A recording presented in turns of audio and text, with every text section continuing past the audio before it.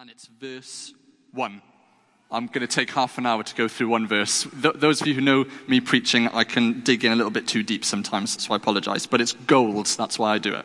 So chapter 3, 1 John, verse 1, and we're going to look at the first part. Or rather, I'm going to read it all, and then we'll look at the first part.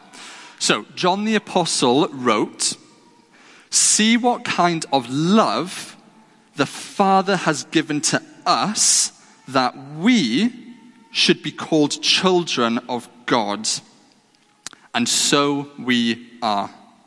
See what kind of love the Father has given to us, that we should be called children of God. And so we are." So let's just look at that first part. See what kind of love the Father has given to us. So, I don't know what your ideal picture of a perfect father is. You may have had one, or one that was close to perfection growing up, and if so, absolutely brilliant. For some of you, it could have been an average situation, just a normal dad. For others of you, you may never have either had a dad or dad that was radically different from anything you hear Christians talk about God like. For me, growing up, I loved Pa Kent from Superman. When I was growing up, my dad watched a TV series called Smallville, which is a modern-day reinterpretation of the Superman story, but when he's in Smallville.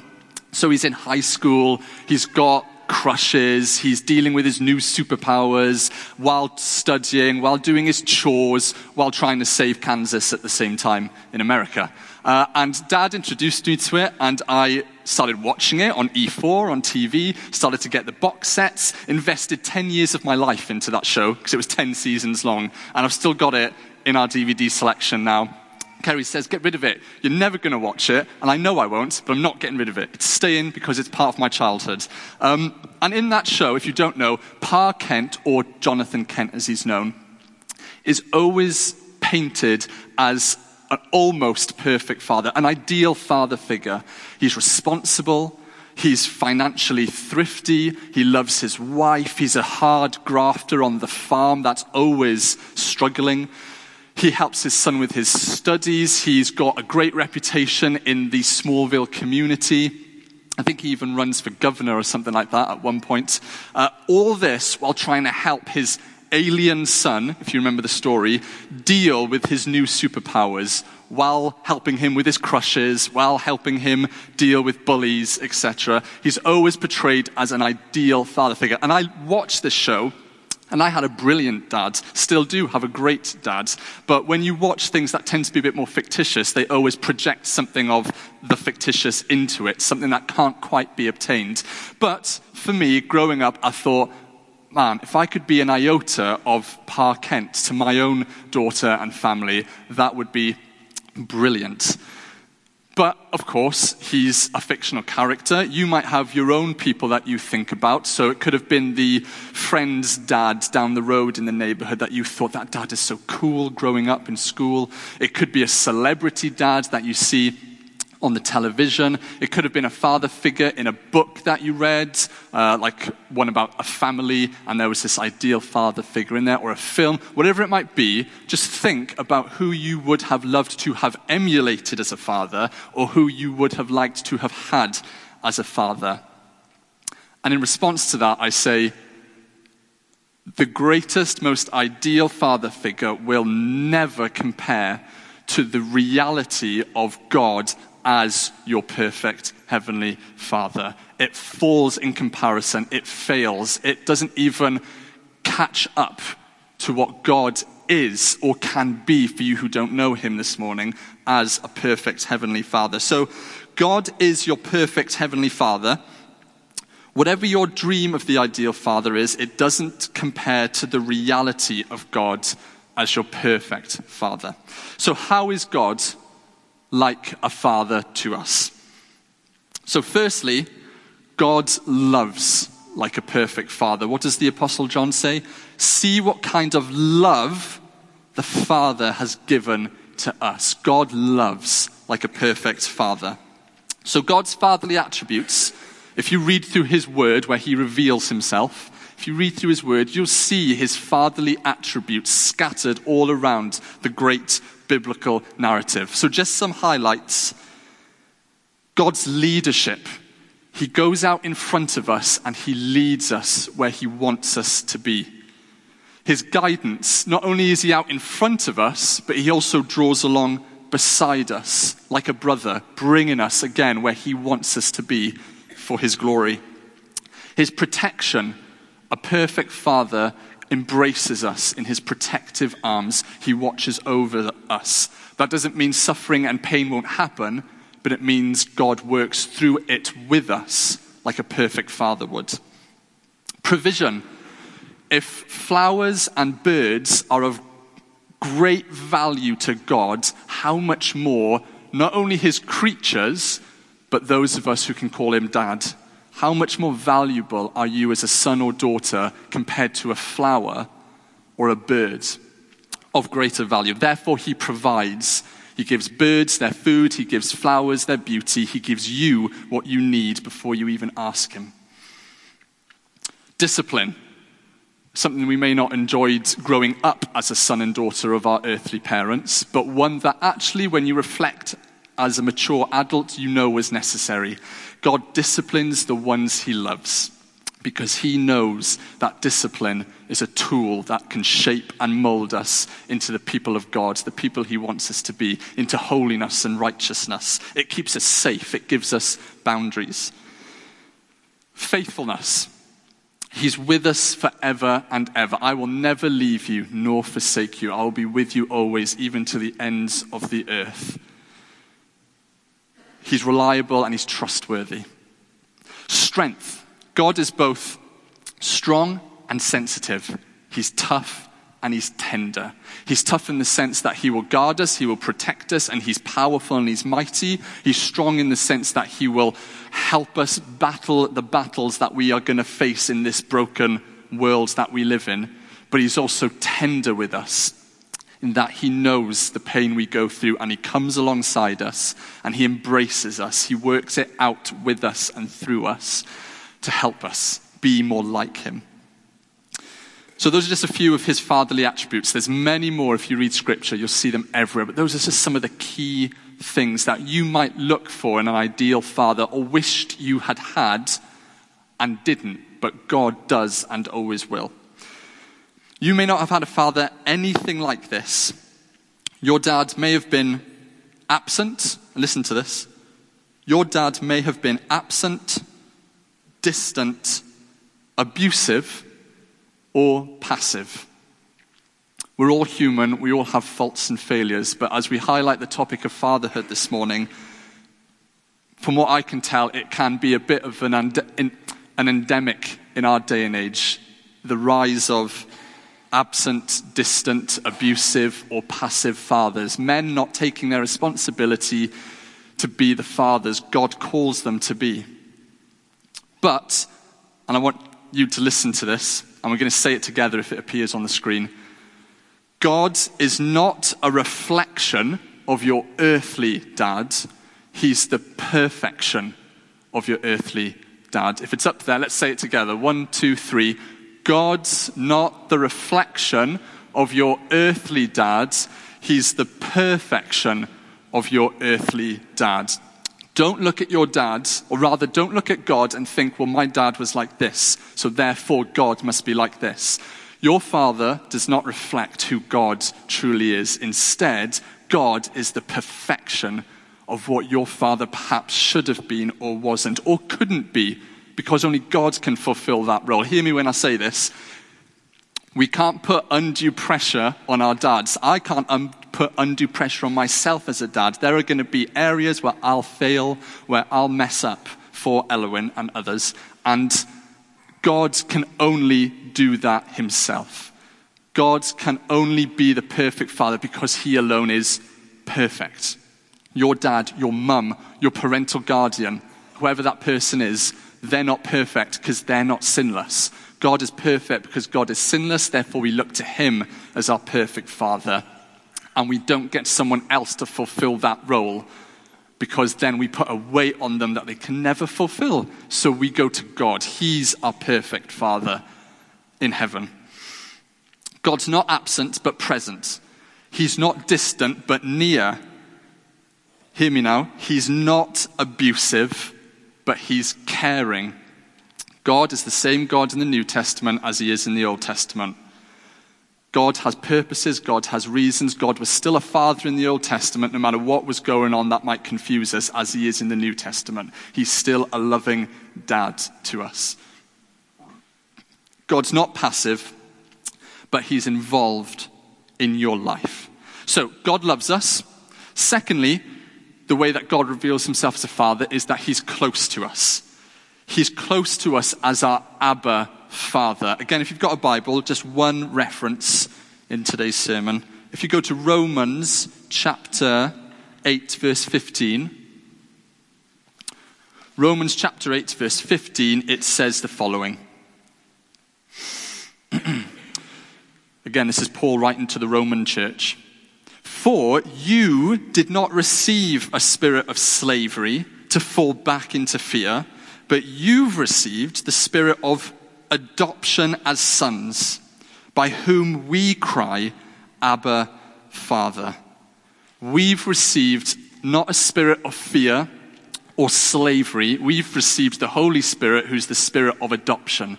When we received the Holy Spirit, when we confessed Jesus as our Lord and Savior and believed in him, the Spirit came into us. He made us a son or a daughter. So we've now got the privilege to go to God's Abba, Father. Abba, Hebrew word.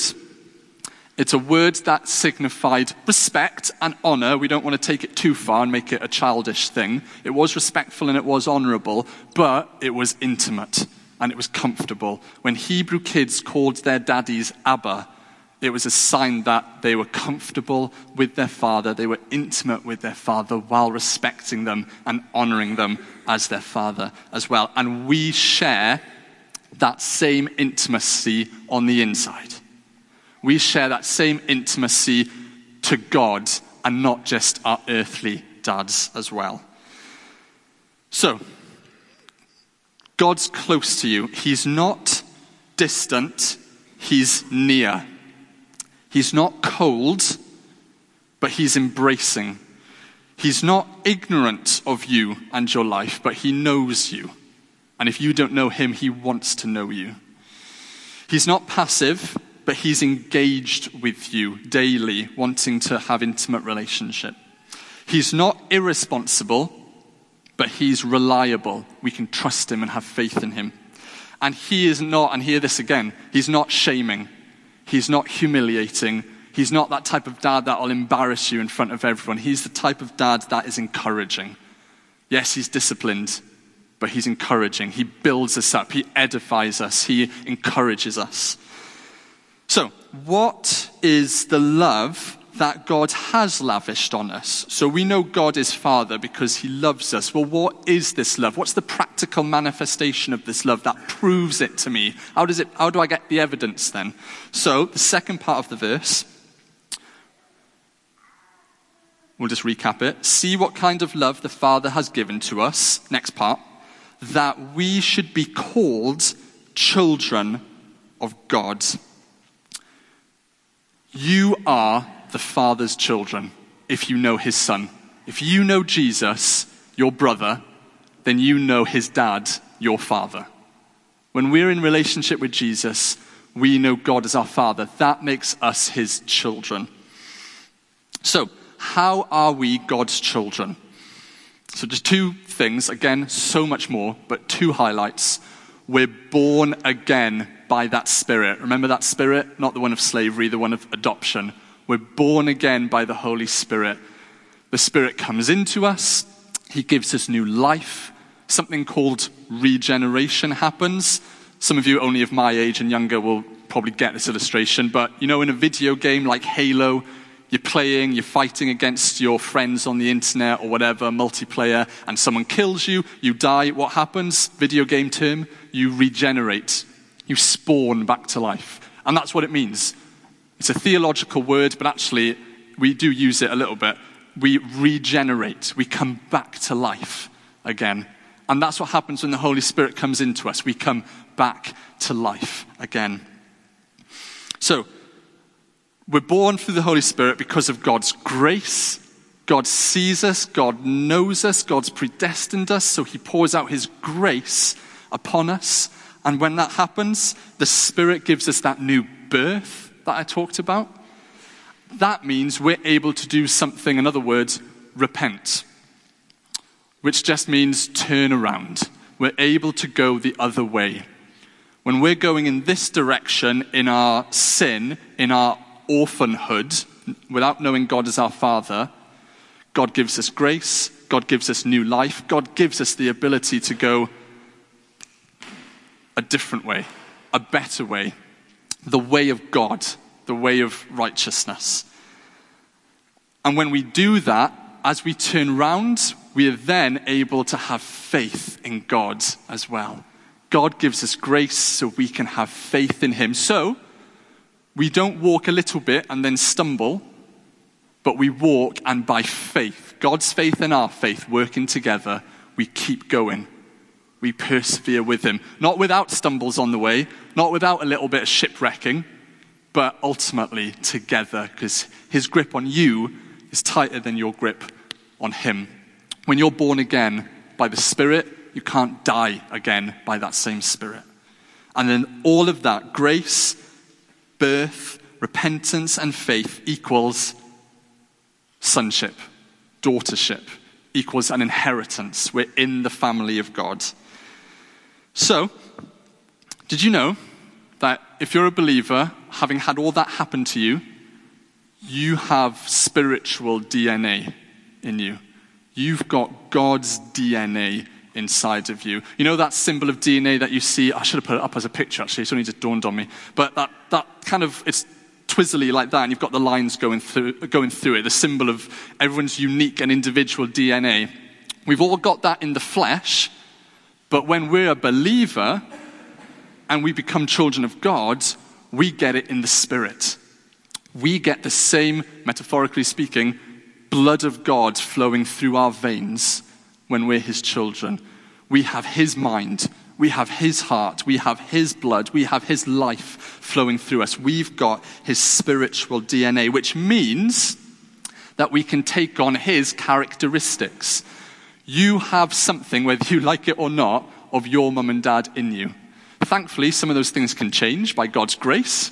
Some of those things can change through maturity. Tom Blow's laughing. Poor Bill. Some of those things can change, but ultimately there will be something about us that we will never be able to shake, whether it's physical or something else. With God, we're not going to want to change something of his DNA. We're going to want to embrace him entirely. We're going to want to be exactly like him in every which way. We want to express him and be like him fully. We want to be like that child when they're young who looks up to their dad. They're at the school playground and they're like, my dad can beat your dad. Or, I just want to be like my dad. I want to put my work boots on. I want to put my overalls on. And I want to imitate my dad, like when he goes to work with his little lunchbox or something. We want to be like that. We don't want to be different to God as our Father. We want to be exactly like him. That was really old school analogy. I don't think anyone takes lunchboxes to overalls anymore. Right. So, you bear the family resemblance. If you're a believer and God is your Father, you bear the family resemblance. And I really hope Kerry was right and I spelled bear correctly, because I wasn't sure if it's B-A-R-E, and she was like, that's about being naked. Better change that. So I changed it this morning, thankfully. That's a hard one. We had to Google it last night, didn't we? It's a hard one. You bear the family resemblance. You may not have God's nose, because God is spirit, he's not body, but you've got God's heart. You may not have his eyes, but you've got wisdom and vision to see things like he does. You may not have a pumping heart of God, but you've got the heart of God that loves, that's merciful, that's compassionate, that's kind. So, we're born again, and then lastly, we're adopted into God's family. Bit of a comparison here. Before God adopted us, you were forsaken. Whether that was by friends, family, loved ones, yourself, whatever it was. But after God adopted us, we're accepted by him. by this church and the church globally. You were condemned, but now you're pardoned. You were despised, perhaps even despising yourself, but now you're delighted in, you're rejoiced over. You were disowned. Perhaps you genuinely were an orphan growing up. Perhaps you genuinely had an abusive, passive dad growing up. But now you belong to a family. You have meaning. You have purpose. There's a place prepared for you at the table of God in heaven. There's a place prepared for you where you will sit at the banquet supper of the Lamb at the end of all days, and he'll usher you in, and you won't be an orphan. You won't be a widow. You'll be brought in to be embraced and loved forevermore. And then you were slaves rather, but now you're heirs. You've got an inheritance waiting for you. And we get to enjoy little pieces of it here and now as well, but one day we'll get to jump in it. I just remembered, do you remember that cartoon? Was it? It was a duck, and he was really rich. What was that? Does anyone remember that? Oh, DuckTales. What was his name? Scrooge McDuck. Not the best example, actually, because he was a Scrooge, but a good example. It was a cartoon called DuckTales, and a guy called Scrooge McDuck, and he was wealthy. And I always remember, because I always thought to myself, I really wish physically it was possible to do this. It's not. I've tried. It's actually painful. Actually, that's a lie. I don't even have enough money to be able to try it. He had like a vault of coins, and every day he used to like jump off a diving board, and he used to dive into his wealth, and he used to swim along all the coins, so like cartoons are able to do that and stuff. But I just remembered that. That's like us when we get to heaven. One day, it's not going to be money, sorry to say. One day, we're going to be diving into our inheritance, into the wealth of God, which is his presence, his power, his love, his mercy, his purpose, his meaning, his passion, his delight, everything for you. One day, we're going to dive into that. And we're going to be immersed in it. I was going to say 24/7, but there won't be any time. So we're going to be immersed in it in eternity. You're not an abandoned orphan anymore, but you've been adopted into a family where you'll belong forever. I need to be very careful with this, because Kerry will kill me. So, as you know, we've got a daughter, Elowen, very cute over there. She was born, obviously. And she got, when she was born, and you know what, I'm going to pull out her birth certificate. You need it to prove she exists. You need it to get other things. You just need it, okay? It's her evidence. It's her proof of life. If we don't have this, apart from her, obviously, the evidence that she exists officially would be lacking. But this is the certified copy of an entry. So this is the certificate that Elowen, my daughter, has entered into life with us. It says where she was born, registration district Worcestershire, county of Worcestershire, born at Worcestershire Royal Hospital, date of birth the 19th of February 2019, mummy, Kerry, daddy, Jonathan, her name, Elowen Rose Durke, where I was born, etc., etc. All the proof and all the evidence that she's alive, living, and exists right here, right now. You know what I'm going to say? If you know Jesus, you've got exactly the same, although it's in the spiritual. It's in faith that you own this. You own this. You own your birth certificate. Take ownership of your new birth. Own it. Be confident in it. God, you may not know, but God knows the time, the minute, the hour, the week, the month, the year where he bought you, where you became his son or his daughter, and it's imprinted upon him never to forget. God will never forget your birthday in the faith, whereas we might forget it in the flesh. So we've all got a birth certificate. We've all got the proof. We've got the evidence of it. So the last part then, again, John the Apostle, he wrote, "See what kind of love the Father has given to us, that we should be called children of God." And the last bit, 4 words, "and so we are." And so you are the children of God. When I read that, I absolutely loved it.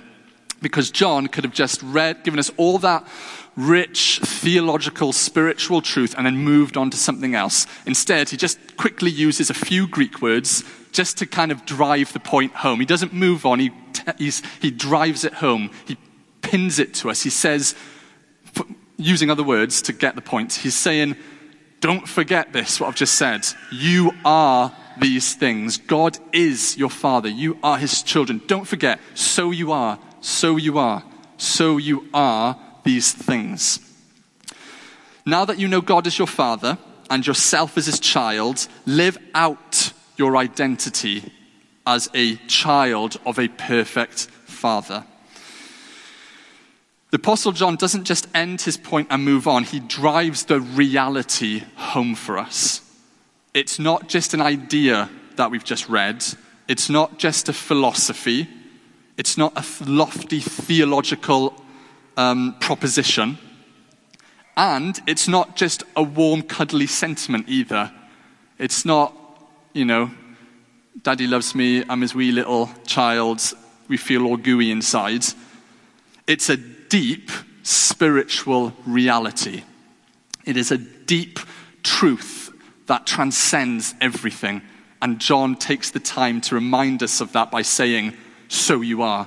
Do not forget this. It is true.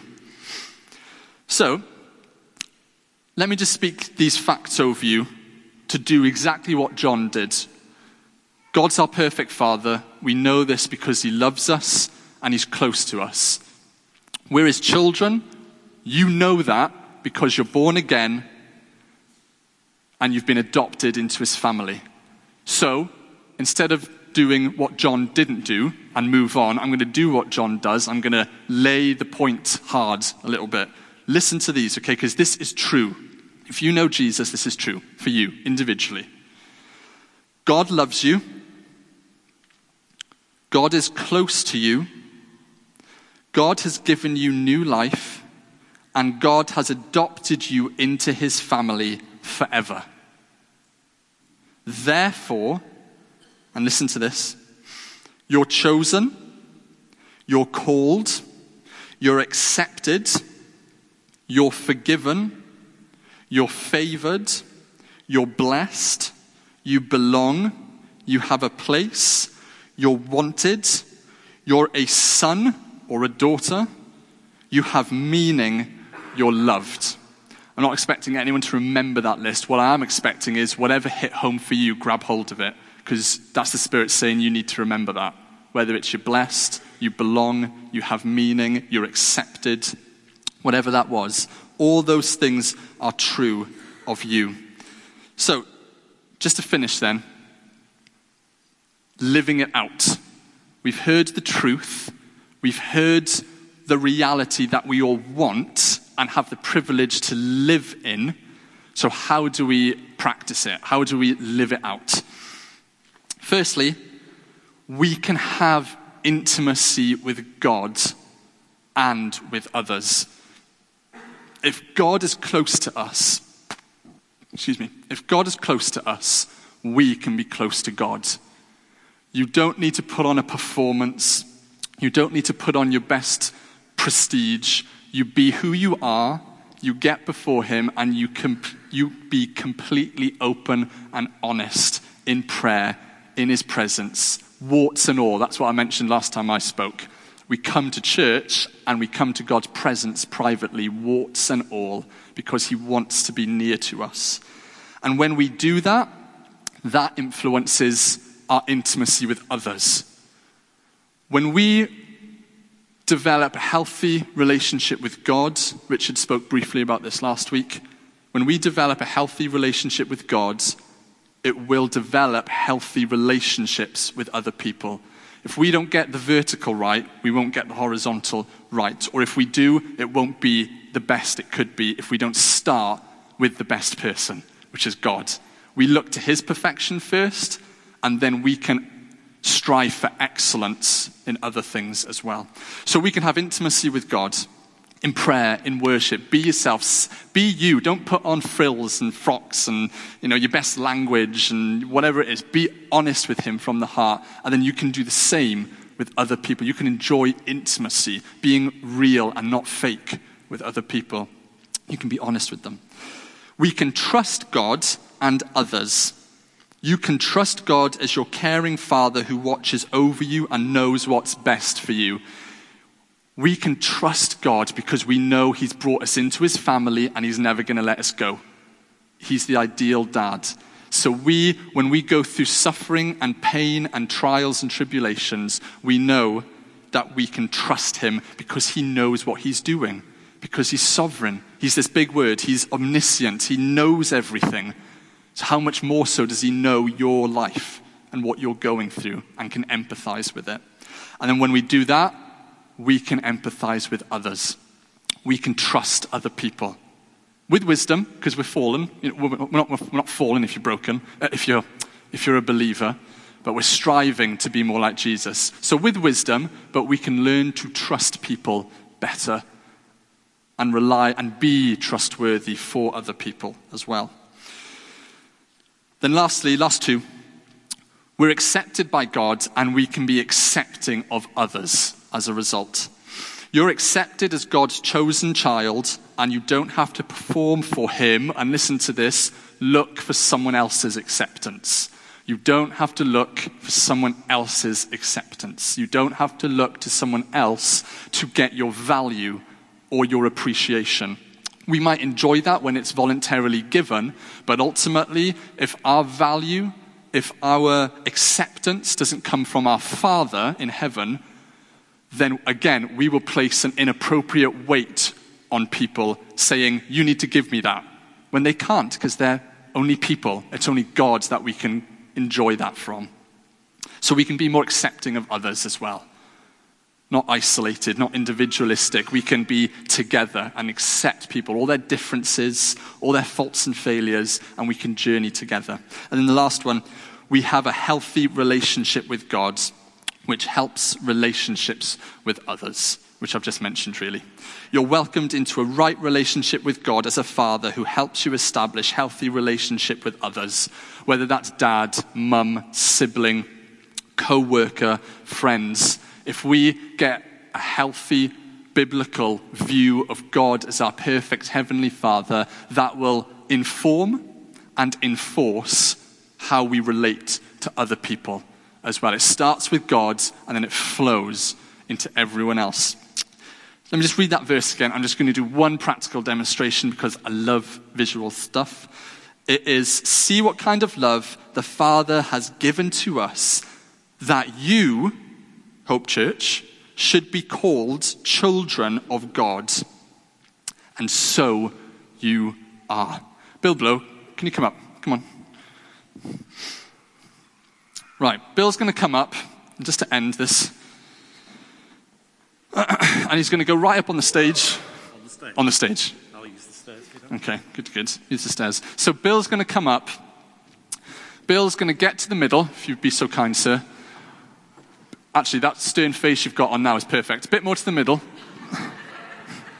Okay. All right, can you please cross your arms? Yeah. Okay, maybe a bit of a power pose as well. Yeah. And look stern, drop the smile. Look, not sexy, stern. Okay. So, that's Bill, and that is Bill's God. Okay? Bill is how we view God. Okay? Bill, if we don't know the truth of God's words and what the Spirit's taught us, if we don't know those things about God, we won't know that God isn't what Bill is representing to us now. What happens is, we see Bill as the angry, the distant, the passive, abusive God that most of the world sees our God as. They'll read the books by Dawkins, or they'll listen to the news report that some other crazy religious Christian extremist group has done something, and they'll be pouring out their unbiblical, unspirit-filled view of who their God is. Angry, passive, abusive, arrogant, a megalomaniac. And what we do is, as we listen to this truth from God's words, not fully understanding it, not fully understanding God as our perfect Father, sure, we'll approach God and we'll do it like this. We'll do it slowly. We'll do it hesitantly. We'll do it with fear. We'll do it with trembling. We'll do it with doubts. Maybe I shouldn't actually. Maybe I should. We'll persevere. We'll do it with humiliation. We'll do it with shame. We'll get to a certain point and we're trembling, we're shaking, we're not sure, we're doubtful, we're scared, we're afraid. We dare not go into the Holy of Holies, which is God's true presence where he wants us to be, but we'll go as far as we feel we can. We'll get down on our knees, because that's what a good Christian does. They get down on their knees reverently, all that jazz and everything, and we'll give him what we think this angry, abusive, passive God needs, because at the end of the day, he is a God, so we should give him the respect he deserves. And then that's it, if we even get that far.